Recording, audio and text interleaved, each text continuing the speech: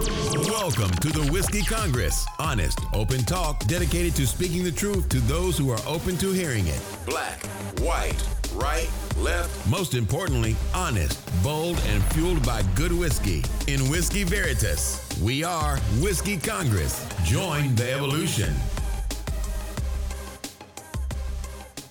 Whiskey Congress is back in session, and Stephen and I are together in the Cleveland studio. It's been an interesting week politically. It has not been very high energy, but a lot has happened. Yeah. And one of the big things that is not getting as much attention as it should is Ilhan Omar being stripped of her committee. Her committee assignment. Yeah. On the Foreign Affairs Committee. It wasn't a really well-kept secret, and it wasn't a secret. Kevin McCarthy removed Ilhan Omar from the Foreign Affairs Committee. He removed Adam Schiff from his committee assignments. The Ilhan Omar one it stands out because it very much seems, feels, and is an attack on her because she's Muslim, because of the way she's spoken out in the past. They're claiming that she's made these anti-Semitic statements and claims because she's been very critical of the Israeli government, right? Sure. And that happens a lot in a politically charged climate, right? Any sort of criticism of Israel is considered to be anti-Semitic, even if we've got obvious examples of them mistreating Palestinians, and that is where Ilhan Omar really comes in. It's just look, their mistreatment of the Palestinians is an issue that needs to be addressed. And, if we're allies, we should be able to provide constructive criticism and it not be taken as anti-Semitism. Now, she also made a statement about the Jewish lobbying group. I want to say it's like the APAC or something. I'm sorry, I don't have a but they, but she said, they're all about the Benjamins, which was a really ill-advised statement. Just because, again, and when it comes to these politicians and people in the public light, you have to think about what you're saying, right? And that was an instance where she just kind of went off the top of her head, made that real just a bad look of a statement. Now, people, you could argue, Donald Trump has said plenty of things similar about Jews and money and, being you guys are really big negotiators and blah, blah, blah, blah, blah. But we all know the hypocrisy of the Republican Party. But, this is a blow, I think, for the Foreign Affairs Committee and really for the United States, because the thing with Ilhan Omar is not just her sort of pushback on Israel and their treatment of Palestinians, but she asked the very pointed questions that you want someone to be asking on the Foreign Affairs Committee. She's not going to throw up softballs. She's not going to make it easy on the person that's being deposed or that's in the hearing. She's going to ask hard questions that need to be asked, that need to be on record.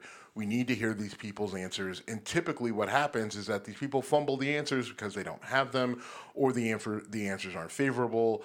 And those are the sort of things that need to be, the questions need to be asked, the answers need to be heard, and those are the type of things that we need to be dissecting, right, when we're trying to figure out, what our government is doing. And so losing that critical analysis from that committee, I think overall hurts the United States, and it isn't good for the country. And look, there were two members of the Republican Party who were caught on an elevator who said as much, right? They said, listen, that was a stupid move. We shouldn't have had that vote. She should still be on the committee. And one went a little bit further and said, look, even if you think she shouldn't be on the committee, it was a bad move because now you've basically made her a martyr, right? And they're not wrong. I forget who said that. It was something that was heard on an elevator, and I'm not sure. I think they requested anonymity for obvious reasons. But there's multiple reports of that happening shortly thereafter the vote, and so she's an interesting person. She's a very interesting person because she's a Somali, and she escaped to this country. Yeah. She is the kind of person that should be admired for her tenacity and her growth once she got here. I mean, we have no idea. You and I have no idea what it's like to be a woman in Somalia, but it ain't good. Yeah, and I don't know. I'm trying to look up real quick when when her family immigrated here to the U.S. And what I'll say is, you're right. Like whatever her experience is, like just spending time, even if she was there as A 5-year-old, I don't give a shit. She saw shit that we cannot fathom. Right. I mean, look, neither of us grew up in glamorous lifestyle. I mean, Right. Grew up in West Seneca, New York. Grew up in Youngstown, Ohio. Not exactly glamour cities and whatever. But she was in a place where literally women were treated like dirt. Right. I mean, it just not just women, but everyone. Right. Like everyone True. was treated shitty there. I mean, it's a country that's been in flux for my entire life, in some way, shape, or form. Whether it's civil distress, government corruption, other warlords coming into the area. I mean, there's movie Black Hawk Down. Her and her family came to the U.S. They got asylum in 1995. And so they got asylum, right? What does that mean? That means they were leaving a really shitty situation, and the government said, "Yep, we agree. Welcome to the United States." So to your point, she did leave a place that was, I'm sure, unimaginable. War-torn is the only word I come up with. To the rest of us. And so, there should be some, respect for her for that, and then getting to where she is. Now, listen, I think when her and AOC really came onto the scene, they were very loud, and it felt obnoxious to a point. Sure. And I get what their whole purpose was. Like, look, we can't continue with the status quo. Like, changes need to happen, and we can't wait on slow change. We need things to happen now, which is, I get it, but that's not the way our government works. And I get that you have to change it, but you have to learn the rules of the game before you can change them, right? Like, you can't come in and have no experience in this whatsoever and say, okay, I want everything changed, right? Like, I get that. That's what people want to do, and people say that they're going to do, but no one has had success in doing that. And so you need to get in, you need to establish yourself, in establishing yourself in Congress, in Senate, in DC politics. A lot of people do lose themselves. They do lose their mission, and they get sucked into the money and the pay for play and everything else. And these women have done a good job of staying true to what their belief systems are and what they said they were going to do when they got into office. They're now realizing, I think, the amount of static that is in front of them in trying to do that, and they've gotten better at the actual game that is Washington, D.C. politics. And I commend them both, right? Like, I feel a lot better about AOC now as she's grown and matured. She still can have an off comment, and so can Omar, but I think that they're developing into the type of stateswomen that we need in D.C. And removing her from this isn't ideal, I think, for the country, but I don't think that it silences her or we lose her voice. And I think it just, somewhat cliche, but it only emboldens her more. We'll see. I hope you're right. To be honest, realistically, we don't see what happens in the Foreign Affairs Committee on a daily basis.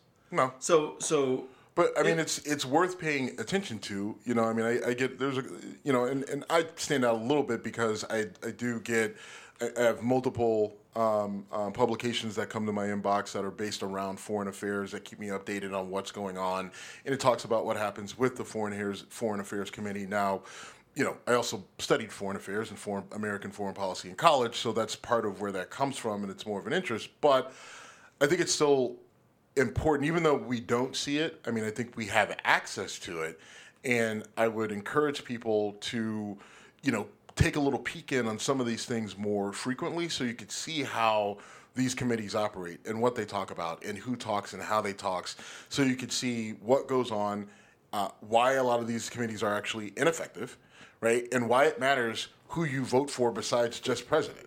Right, because I think we're slowly starting to learn that over the last few years. Like, it matters who you vote for in the smaller elections, in the midterm elections, and things like that.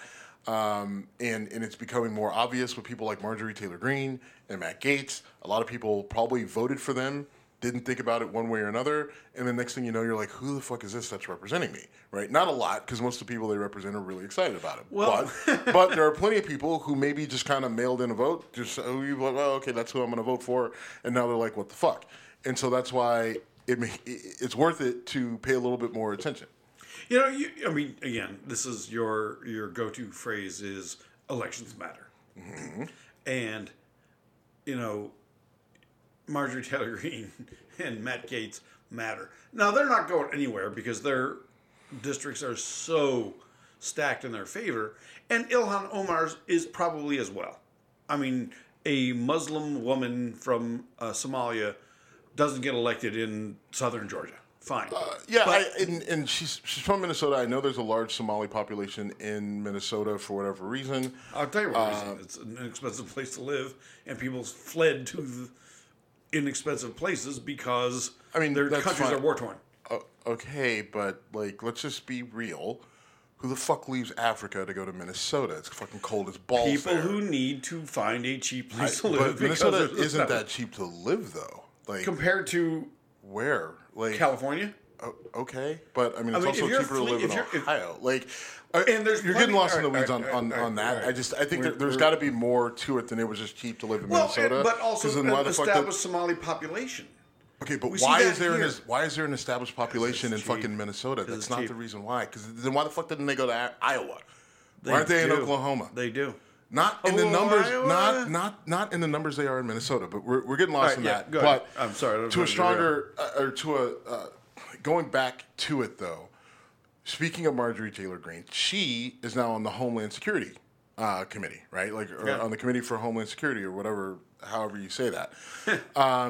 And again, just going back to with Ilhan Omar not being on the Foreign Affairs Committee, that hurts the U.S. Marjorie Taylor Greene being on the Homeland Security committee, that also hurts the U.S. because I don't think she's just not a serious person. Right? She takes every opportunity to kiss up to Trump. She is somehow trying to equate critical race theory to Homeland Security. She had this ridiculous gaffe the other day where she said one elementary school in Illinois got $5.1 billion. And, that was a mistake. Now listen, she not only she makes a mistake, then she emphasized the B in billions so that everyone would think that this one school got $5.1 billion to focus on equity and inclusion, but really that's not what it was for. The whole state, the whole state education system, the whole state of Illinois got $5.1 billion, and that $5.1 billion was earmarked for reopening the schools in a phased manner after COVID. Right. Once they were like, all right, we're gonna open the schools back up. We're gonna get the kids back in the classrooms. We need a plan to do it. So the state of Illinois got $5.1 billion, and in one of the points of the $5.1 billion was make sure that we do this in an inclusive and equitable way. Right? So when we reopen these schools, let's not just focus on the suburban schools and the private schools, but make sure we're doing something that is fair and equitable for the kids in the inner city schools. That's what that means. She bastardizes that to say that they got $5.1 billion for critical race theory. Where the Democratic Party continues to fuck up, right, is that instead of jumping on the fact that the money was set for reopening schools after COVID and to do it in an equitable manner, they focus on the fact that she had the flub of $5.1 billion going to one school. Not one of the people criticizing her pointed out what the money was actually for and what she was actually talking about. And that's where the Democratic Party continues to fuck up, right? You're so hell-bent on having the snarky comment. Well, congratulations, you were super snarky, but you missed another fucking opportunity to show that these people are ridiculous. Not because they're stupid and can't read, right? Just something that was on a paper, but instead, showing that they don't actually have policy that they're trying to stand on, but you're just as bad because you can't fucking do anything with it. Like they literally hand this shit to the Democrats on a fucking platter, and it's like the Democrats like they kick it like fucking Jim Carrey and Dumb and Dumber. They just fucking kick the whole fucking platter. It's crazy. Jim Carrey and Dumb and Dumber reference I did not expect, but yeah, no, pointing out how idiotic it is to say that $5.1 billion went to a school, one elementary Illinois school, right? But yet it's easy, and people are lazy, and people have this, I'm smarter than you, holier than thou, and that's where you lost a lot of the people who went into the Trump world. Because it's just like, all right, like, yeah, maybe I work in a trade and I'm a blue collar guy and I just kind of want to keep things simple. And then we ridicule those people because, well, I've got 2 degrees and I went to school on the East Coast. I think I know a little bit more about all the things instead of you, buddy. And that sort of mentality is what kind of got us this divide. Now, yeah, there were a lot of other nefarious things that pushed it, but part of it was the aloof nature of the progressive left. And how it really was not inclusive at all, right? It was about, a lot of it was about gatekeeping and exclusion. And even now, when you talk to someone who's on the progressive, like they can't even, they just lose their shit. How dare you? No, that's not what we're all. What are you talking about? I have a rainbow flag. How could I not be inclusive, right? And so you have this issue where, again, instead of getting people on like the merits of the bullshit or the lack thereof of merit that they throw out, they don't do that, and they focus on the surface level stuff, and that's it's not helpful, Well, I mean, Marjorie Taylor Greene is a special form of stupid in a lot of ways, because she is in Congress. She is a member of our Congress, and the shit she spews is nonsense. Yep. And then George Santos literally is there on a pillar of bullshit. Right. Like his entire, everything that got him where he is, right, is bullshit. Is bullshit, right? Look, we don't even know how he got where he is. We don't know where he came from. It's ridiculous that he's actually still in office. And listen, it's not because he's a Republican. If this dude was a Democrat, I would be saying the exact same thing, because why the fuck would you want to be tied to this guy? I would be way more aggressive if he was a Democrat, to be honest. Yeah, I don't know how much more aggressive I could be. He should not be in Congress. He has lied about every aspect of his life, from his education to being on the volleyball team at what was the school that he went to? Oh, God. You know what? Bacharach or yeah, God, I'm mad at you. Bucyrus? Anyway, whatever. Some liberal arts school in New York State that he claimed to be a volleyball star at. Yes, please scramble and look this up while I buy for time. No, I mean, but either way, he is a complete phony, and right. He is getting a seat in Congress. Well, and it's not even like so. And the problem is, and this is where you like looking at it objectively. The problem is lying about the things that he lied about as it relates to his jobs, his school, his education, all that. Like, it's shitty and it's unethical, and I don't know what's taking the ethics committee so long to say, hey, that's bullshit. You got to go. But it's not against the law, right? Correct. Now, he's being investigated for campaign finance fraud, and just yesterday we found out that there is one of his staffers that he basically rescinded an offer of employment because he made a sexual pass at the person denied it, and then he decided not to offer that person a job. What? Yeah, so this is it's George Santos, so of course it's a weird story. But there was like, this is news to me. Right, so there was a young man who went for a job in Santos's office. They said, it's going to take us a minute to do the paperwork, so you can come on board as a volunteer. Once the paperwork goes through, you'll be an official employee.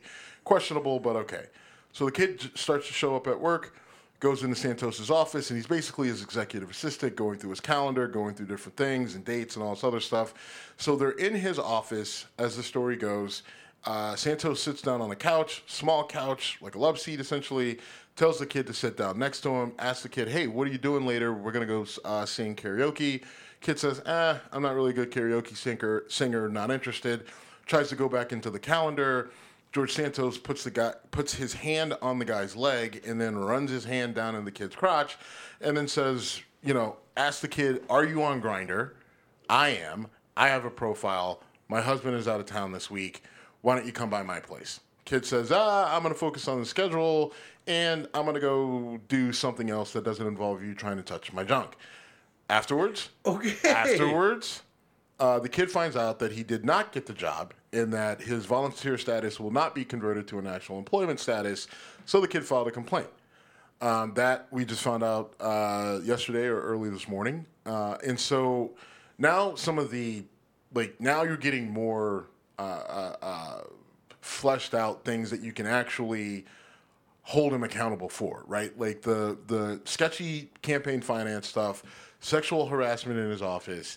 The question is, GOP, what are you waiting for, right? Like, how much, what is this, are you just waiting for this guy to do something so bad, then you have no choice? And at that point, and this won't happen, but people should be looking at them like, if you're going to wait for this guy to do something, here's my concern. With everything we know about this guy, which is nothing, we don't know if he is some sort of a Russian asset or Chinese asset or somebody, Southern from South America or something like that, a spy or something put in place, right, to damage the United States, right? There's enough lies and deception and just unscrupulous behavior from this guy. What you described is pretty gross. Right. So what exactly are you waiting for? Because the next thing that this guy does could be something that's incredibly damaging for the whole country. It's just like he is a walking national security risk, threat, whatever. Right? So how long does he need to sit there and you have to, we need to investigate and we want to be fair, it's innocent until proven guilty. It's just but you've proven that he's lied about everything. So I don't know what the fuck you're waiting for. What you described is as gross as I need. That for most people, lying about where he went to school, him lying about where he worked. College, by the way. Yeah, Baruch College. Yeah. But that whole thing, the volleyball powerhouse, Baruch College. I don't know how good their volleyball team is, but the funny thing about that lie was, he told a story about the one time that they played Yale, right? And he has this whole story around it. Well, Baruch College never played Yale in the years that he said that he went there. And there's no record of him being on the volleyball team at Baruch College. There's no visual evidence. There's no evidence in any other programs. There's no evidence that he ever played volleyball there. This guy lied about every fucking aspect of his life. So again, what the fuck are we waiting on? It's just insane. No, it's absolutely insane. And oh god, why are we giving this guy any attention? Yep. But let's stay in the Republican Party and talk about the recent entrance into the presidential race. Yeah. Because Nikki Haley has entered the race. Nimarata. Now, Nikki Haley is a qualified candidate. She's a former governor of the state of South Carolina. She was a former Trump ambassador to the UN. Ambassador to the UN and a Trump supporter. She has jumped into the race, and I don't think she lasts a few months because she'll have to actually challenge Trump. Here's the thing: she'll last a few months because it's February in 2023. So the election's not. Yes. But all I'm saying, she'll be around for a while. But once we get into the nitty gritty of the actual campaign season for the 2024 presidential office, I think she'll fade pretty quickly. And this is my thought process on this. Nikki Haley was a governor. She had to deal with the whole Confederate flag crisis, and depending on who you ask, some people think she handled it well. Others said she did not handle it well. Look, she got the flag down, and it had been on the state capitol for 40, 50 years, so it's something, right? Yeah. And I think that she had enough of a likable personality, and with her experience, that I think she would have been in a really good situation running for president, but for Trump, right? And ultimately, Trump is going to be a thorn in her side because she tried to straddle the fence with Trump, right? At times, she would be really supportive of some of his more nonsensical rhetoric, right? And then other times, she would kind of back away from it. She would do broad sort of criticisms overall, but not say him by name.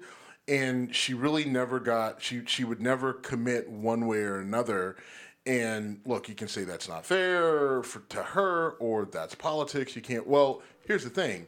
You say whatever you want to say, but ultimately her inability, right, to commit to either fully supporting Trump or coming out at every turn and saying, like, look, this guy's a complete dipshit. And you could say, well, she was the UN ambassador that he appointed, and had she come out, he would have fired her. Well, she quit anyway, so what difference does it make? Also, there's something called integrity, right? And you need to be able to commit. And so she didn't either way. Like I said, she didn't follow him fully, and she didn't, go out against him.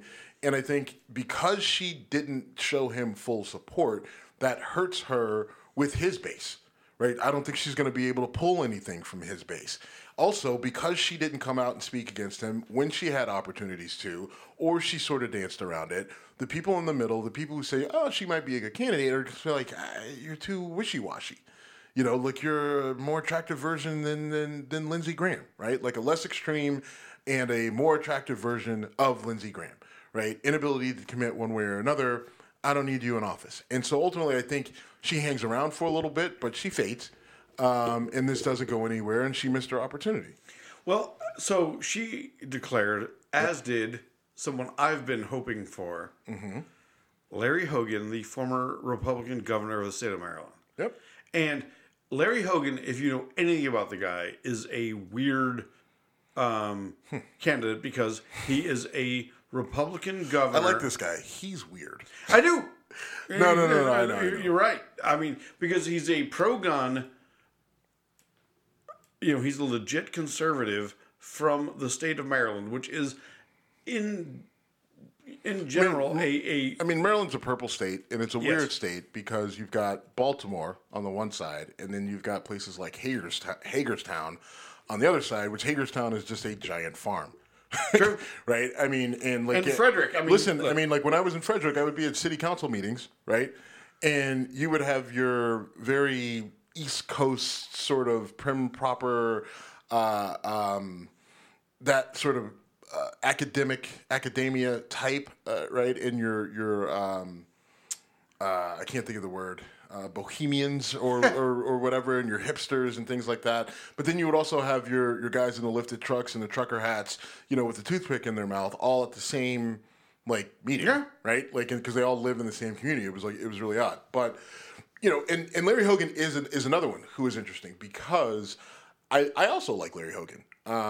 We've talked about this in the past, but I worked directly with his family because they owned real estate in the Frederick area, and we wanted to purchase the land so we could develop affordable housing in Frederick. And they were, it was tough because there was a lot wrapped up into that deal, and it was structurally just hard to put together, but they were good to work with.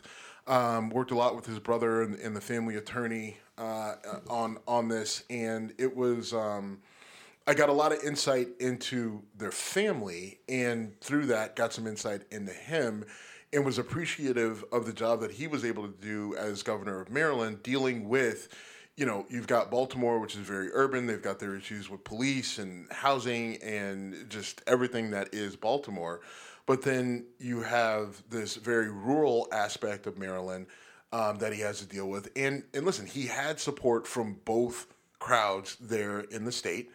Sometimes people were critical, and as things got more tense with Trump, I think the conservatives of the state kind of went the way of Trump, but still were somewhat supportive of him.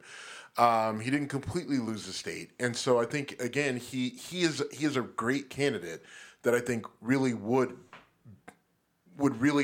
do well if not for Trump. And what I mean is, there's a guy like Ron DeSantis, right? Sure. Ron DeSantis is a guy who, if you take Trump out of the equation, has no chance in hell at becoming president, right? And the reason why I say that, Ron DeSantis barely won the governorship the first time he ran, going up against Andrew Gillum, who Andrew Gillum ends up in, being somewhat of a train wreck, found in a hotel room, drugs and gay lovers, and goes to rehab and that whole thing, right? But DeSantis barely beats him. Right, and is sort of this like middling guy that people kind of don't like, and is kind of like, all right, whatever. He doesn't have a real good political place. People in Florida really are like, all right, we voted for you and you're in, but like no one cares.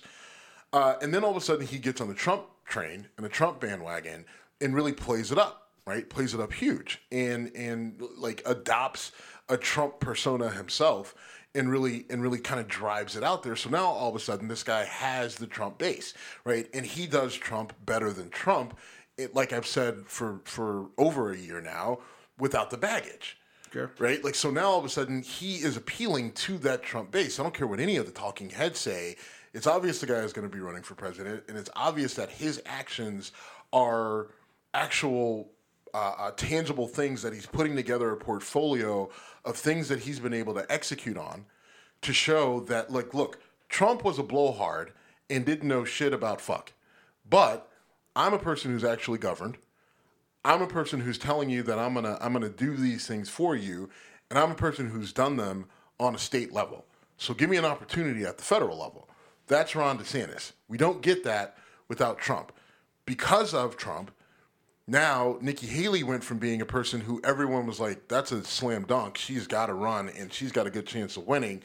Larry Hogan, man, before Trump, that dude's got to run. He's got a good chance of winning. And now, because of Trump, neither Nikki Haley or Larry Hogan have a chance, I think, in my personal opinion, because of just the way the political dynamic is shifting. I wish you were wrong. I'm not going to... We've had so many of these conversations, I'm not going to put a bet out there and say, oh, I'll bet X because it's always gone badly for me. But I think my hope is that one or both of them get some traction. Because in my ideal world, Nikki Haley and Larry Hogan are a change in direction for the Republican Party. And I would vote for that.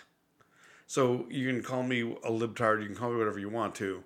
I would actually vote for a Republican, especially if a Larry Hogan or Nikki Haley is running against Joe Biden. I was out today in a bar and having breakfast and whatever. And a friend of mine who's not particularly political, but he said to me, like, Biden can't run again, can he? And I said, not if I'm doing anything. Because Biden is, to me, he is what he was. He was a guy who could beat Trump. We needed that. We got that. Great. He is not the future. He's an 80-year-old man whose mental health is justifiably questioned. And I think that Larry Hogan and Nikki Haley are competent. Look, I mean, like if the bar is competent, then we got a problem, right? If we're talking about all right, Steve, we have a problem. Because yes, we do have a problem. And what I'll say is, I think, like, look, again, taking Trump out of the equation, back if, Hillary wins in 2016, and then Trump goes away to, somebody, they let him buy a team in the NFL. Which, a lot of this is the fault of the NFL for saying, fuck you. Don't blame the Bills, you motherfucker. It's the whole NFL as a whole, because they were the ones who said, screw you. I felt like it was a shot. No. I mean, it would be fair if it was. Because they did. I mean, look, they didn't want him to buy the team. But the NFL as a whole didn't want to get in bed with Donald Trump. That's the thing.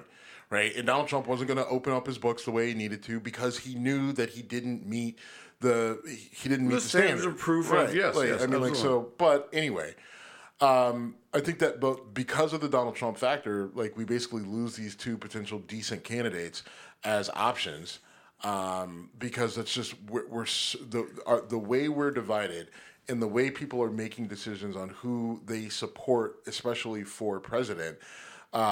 Neither of these two are going to really check the boxes. Now, could if Larry Hogan made a switch to Democrat? Now, what have I said I've been saying this for years, right?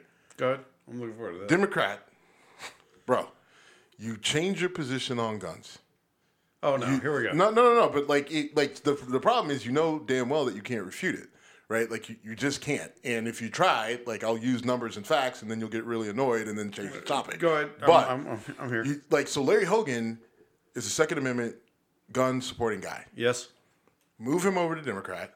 Get the whole party to fall in line. Like, sorry, Shannon Watts, no one gives a fuck, go away.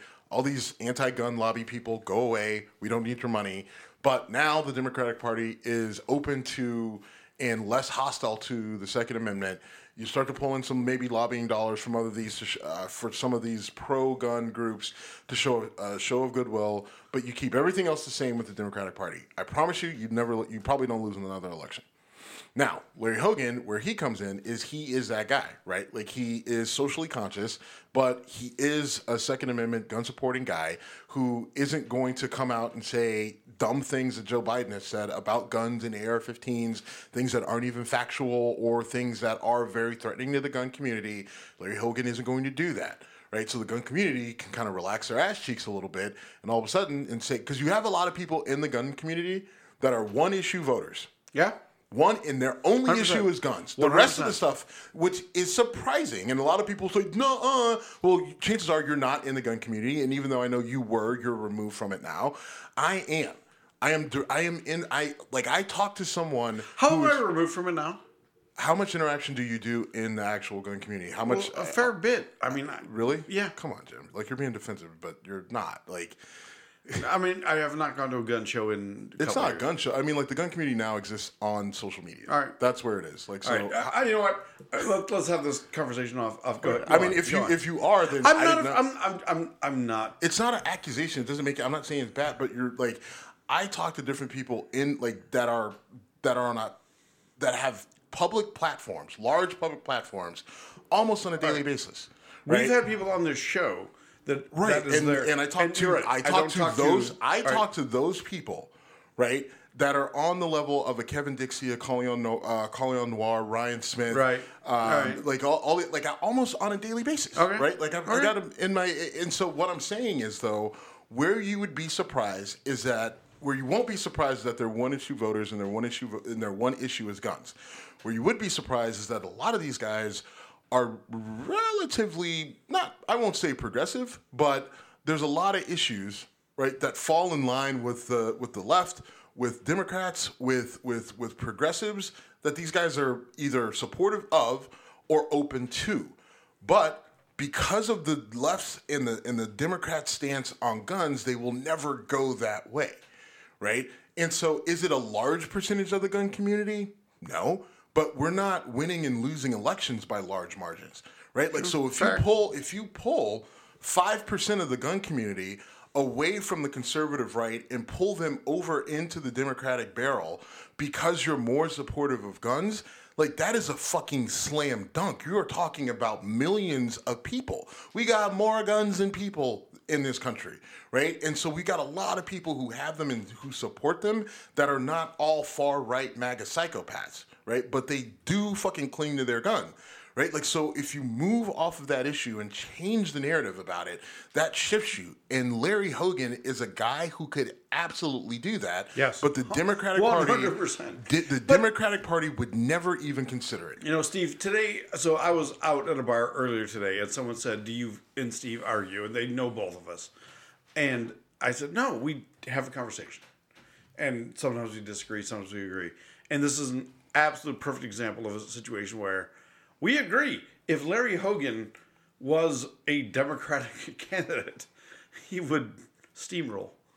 Because if the Democratic Party like accepted him the right way, right, and got behind him, right, and accepted that big issue, and the gun issue is a giant glaring issue, but they accepted that and said, all right, we can get on board with it. I'm telling you, like, he could be a really viable candidate, but they won't do it. You've said 100 times that if the Democrats get on board with that issue, they would win. I agree with you. You're 100% right, and they have fucked up on every opportunity to get on board with that, because the toothpaste is out of the tube. Again, I'm Yeah. now quoting logical people, including yourself. It's out. There are more guns in this country than there are people. So if you can come up with a gun control issue that makes sense, I'll get on board. I just haven't heard it yet. But And you haven't either. and the issue is you can't come in touting gun control because all the gun people hear is you want to take my guns, right? But then the other issue that the Democrats have is they say no, we don't want to take your guns, right? And then you got a congressman that goes in and says yeah, we want to go in and take everybody's guns, like literally, like it's like clockwork, right? Like fucking Sheila Jackson down in Florida, right? Like Joe Biden literally said the one day, no, we're not going to take your guns, and then she introduces legislation that would literally allow for the ATF to go in and take people's guns, and so like. They're like, well, it's Sheila Jackson, and that bill's not going to go anywhere. But again, like that, the gun lobby can then take that and say, Yeah, Joe Biden's lying. Yep. Joe Biden says he doesn't want to. Sheila Jackson says she does, right? And that's and that aspect of the game is where Democrats are losing, and a guy like Larry Hogan can fill that gap for them. But like I said, I don't think that they would ever do it, and we will continue to go down this path that we're going on. I will not put a bang my head against the wall bet on this because it won't go well for me. But Larry Hogan is a guy that I cannot. I mean, I will probably become a registered Republican in the next several months so I can vote for Larry Hogan in a primary. I would absolutely vote for Larry Hogan in a primary, especially if Joe Biden's going to run again, because there's no real like if Joe Biden runs again, chances are no one else is going to jump in the race. If it does, it'll be someone that probably shouldn't be in the race anyway. And so at that point, you're better off trying to help shift a better candidate into the Republican Party, right? A guy like a Larry Hogan. Would I do it for Nikki Haley? I don't know. Maybe, because again, if it's Trump and DeSantis that are running, then yeah, you probably got to throw something out there for, like I'm going to take Larry Hogan over Nikki Haley. But if Larry Hogan for some reason were to drop out before we got to the actual ballot, then yeah, I guess I would go for Nikki Haley. But I mean, to your point is like I agree with what you're saying and that strategy in this particular instance. So my bigger picture is that I have been a Larry Hogan guy for a while and have been made fun of by multiple people, including yourself. No. Yes, I've never made fun of you for supporting Larry Hogan. Never. Yes, you have. No, how can I sit here and say I work with his family and I think that he's done a good job? Okay. That's bullshit. Okay, then you're... I've never been critical of Larry Hogan, but what I have said is, given our current, over the last 5 years, I said he has no chance in hell. Okay. Which That's all I'm I saying. stand by. You're not wrong. Right? Like, I mean, I'm sticking with him. I like the idea. Listen, you can stick with him all you want. And look, I'll support him as much as I can. I just don't think that the guy has a chance in hell because of the way people... Because he's not crazy. Exactly, because he's not insane. And look, that's it's admirable. And Steve, I'm actually... I know it came off like I was taking a shot at you, which I guess I kind of was. But what you're saying isn't crazy. I'm standing on this ground. Stand by your man. I'm standing by my... Stand by. All right, man. moving on. We got the Chinese weather balloon. Chinese spy balloon, Chinese balloon, weather whatever. balloon. You know By what's the way, how was that transition? That wasn't Not great, good. was it? Not It was a good. It was fantastic. very Okay, moving on. So this Chinese spy balloon, right? We actually shot it down over the coast of like South Carolina today, I think, or this morning, or yesterday. Okay.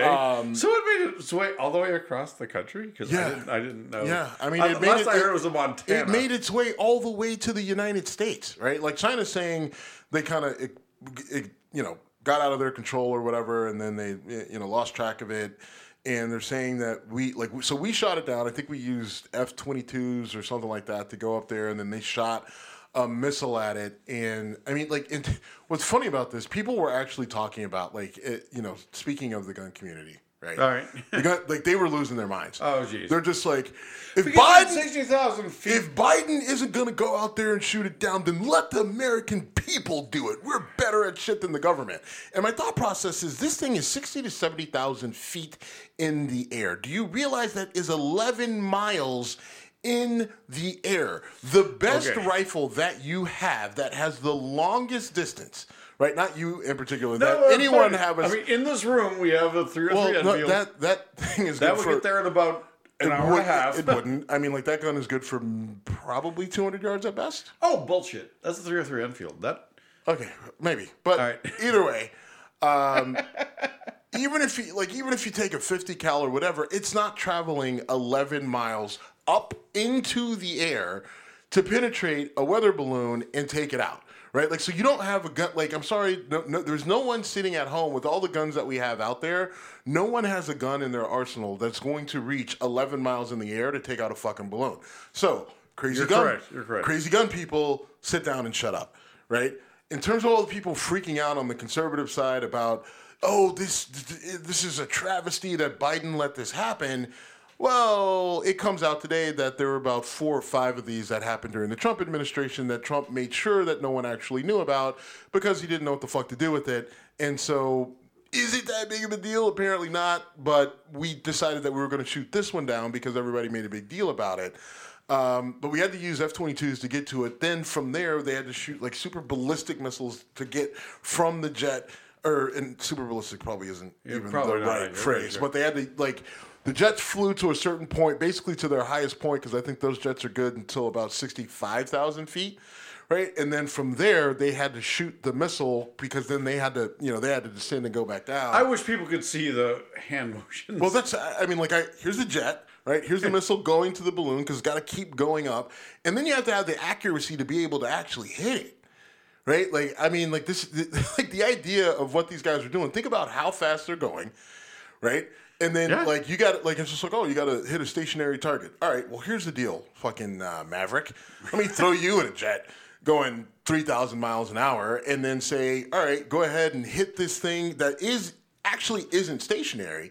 It is moving to a degree, but you can't use your guns because your actual gun, like the machine guns on a jet, would never get to the balloon at the distance it was at. So you have to fire a missile at it, and you have to take into account whatever wind that is blowing, so you make sure that missile actually hits it. It's fucking crazy, but they were able to figure it out and they got it done. But that wasn't something that you could just do. Also, with that big of a balloon, like, because think about it, this thing is huge. Yeah. Right? Like, and people were just like, well, why didn't you shoot it down over Nebraska? Like, that thing's got to come down somewhere. And I think when it lands, it's probably going to be a problem. Right? Like, so it's probably a better idea to get it out when it's over water as opposed to over some guy's house.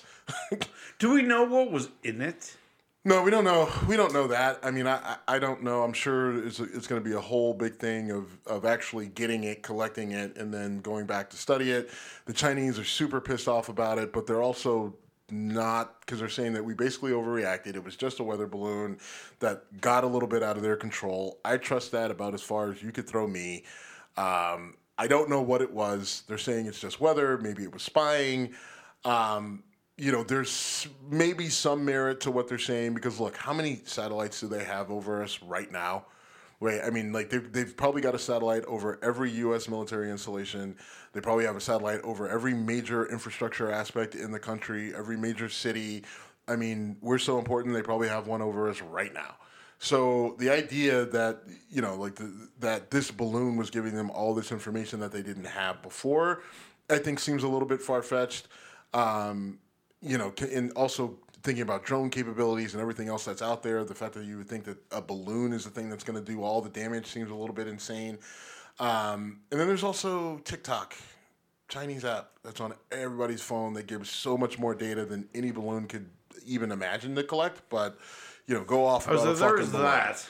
Yeah, I mean, and look, a lot of people say, oh, well, I don't have TikTok on my phone. I was never really, I honestly, initially, I just didn't want another social media app on my phone, especially one that was so heavy about, producing content in a certain way. And then when I learned that it was owned by a Chinese company, I said, you know what, I'm probably good anyway. And I'll never put it on my phone, right? And I don't really have anything to hide, but I also don't necessarily know if I want the Chinese being able to dig into my phone.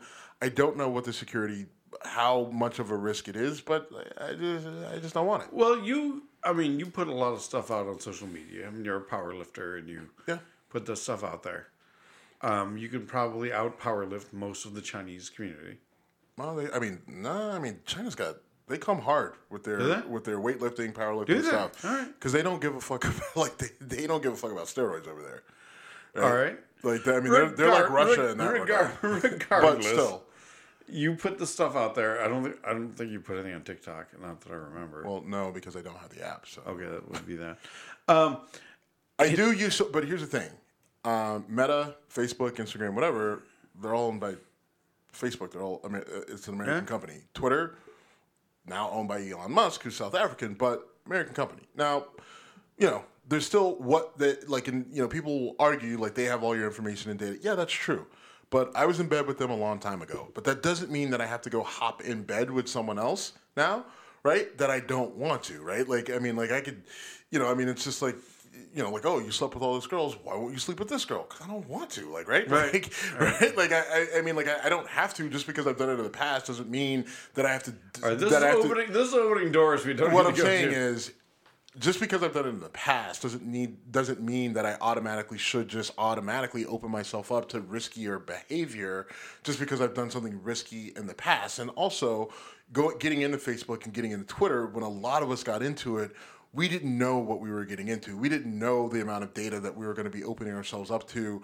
Even though I'm sure it was in the terms and conditions, I didn't read it until well after the fact, years and years and years after I had been on social media, right? And you're like, oh shit, this is actually not ideal. Not great, yeah. Right? Like, so now, after having that information, I'm saying, you know what? I'm going to be pretty selective about additional social media apps that I get on or that I get involved with. So, I don't think it's hypocritical or I don't think it's stupid to say I don't want to get on TikTok, even though you've got other social media outlets.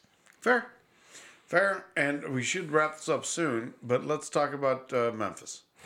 Yeah, so just kind of following up what we talked about last week, there was another officer fired, a sixth. His name is Preston Hemphill. He was the officer that deployed the taser. And had some choice words about the other officers going to get him and beat the shit out of him. There's a lot of questions surrounding, like, why did it take so long to fire him? Why was this guy's picture not plastered all over the media like the other 5 black guys who were arrested or who were fired and then charged? And, like, those are all valid questions, right? Like, was this guy protected because he was white? Now, I would argue probably not. The chief of police in Memphis is a black woman. I don't know what the delay is, right? Like, because we have the video, we know that the kid deployed the taser, and it was a bad stop from the beginning, right? Like, so you didn't have a reason to pull this kid over. You pull him over, and then from the jump, you're hostile towards him, ripping him out of the car. Which at this point, like, look, you get pulled over for no good reason, then you're pissed. Anybody would be pissed about that. Right? And so the idea that people are like, well, he should have just complied. Comply with what? What the fuck did he do? What was he supposed to comply to? Right? Like now you've got, like, you didn't have probable cause to stop him. And he knows it. And he's just like, screw you. I didn't do anything wrong. I'm not a criminal. I don't have a record. I was driving down the road. Now you guys are ripping me out of my car. You're in an unmarked car. Right? Like, I don't feel safe, and I don't want to interact with you. Fuck you. I'm going to drag you out of the car. Then I'm going to tase you. You know what I mean? So the kid's like, all right, you guys are hell-bent on fucking me up. I need to get the fuck out of here. He runs. They catch him. They beat him to death, and they fucking kill him. So it's interesting that it took so long to get this other officer who was directly involved in that. It's not like he was just off on the side, right? Like saying, yeah, go team. We're all brothers. No, he, like, literally deployed a taser. He missed. Right? He didn't do a good job with that taser, but it's still curious that it took so long for him to get fired. I don't know if their charges are pending, if they've charged him. Like, I haven't seen that information yet. I just know that he has been fired, and they hit him with a laundry list of reasons why they fired him, and the one that stood out to me was a uniform violation. Yeah, I did see that. And when you see the picture of the kid, like, he just looks sloppy as fuck, right? He's overweight, he's got acne, he's got the glasses, he's got a terrible haircut. Like, he looks like the guy. Bad complexion is not firing offense. I don't know why I'm so hell bent on that. I don't know. I beat up Herbert over that too. Yes, Justin Herbert, the quarterback, but he looks good now. He got it cleared up. But this Preston Hemphill kid, he looks like the guy who just walks around he looks like the heavyset white guy that walks around in shorts in the winter with his shirt untucked, between different games of Magic and online computer games as he's going to the grocery store to buy, energy drinks and Butterfingers. Okay. He just looks like I don't like him. And look, I mean, he's involved in this. I don't like him. So, take a couple shots at the kid. On that note, you have anything else to... Hey, Preston, bring your taser, and me and you are going to get locked in a room, and let's just see what happens. That doesn't help anyone. It does. Helps me feel better. It makes you feel better. On that note, we are... Seriously, is there anything you want to... No, because we'll record before the Super Bowl next week, so at that point in time, we'll give our predictions. Sounds good. And we'll talk about, we'll do a little breakdown of the status of the NFL and the league, and at the end of the year, we'll look back at our predictions from the beginning of the season, and we'll talk about next year. So, yay. NFL-heavy episode next week. Hopefully, the world doesn't go too crazy so we can have a little fun. At Whiskey Congress on Instagram and Twitter, we're done. Thank you.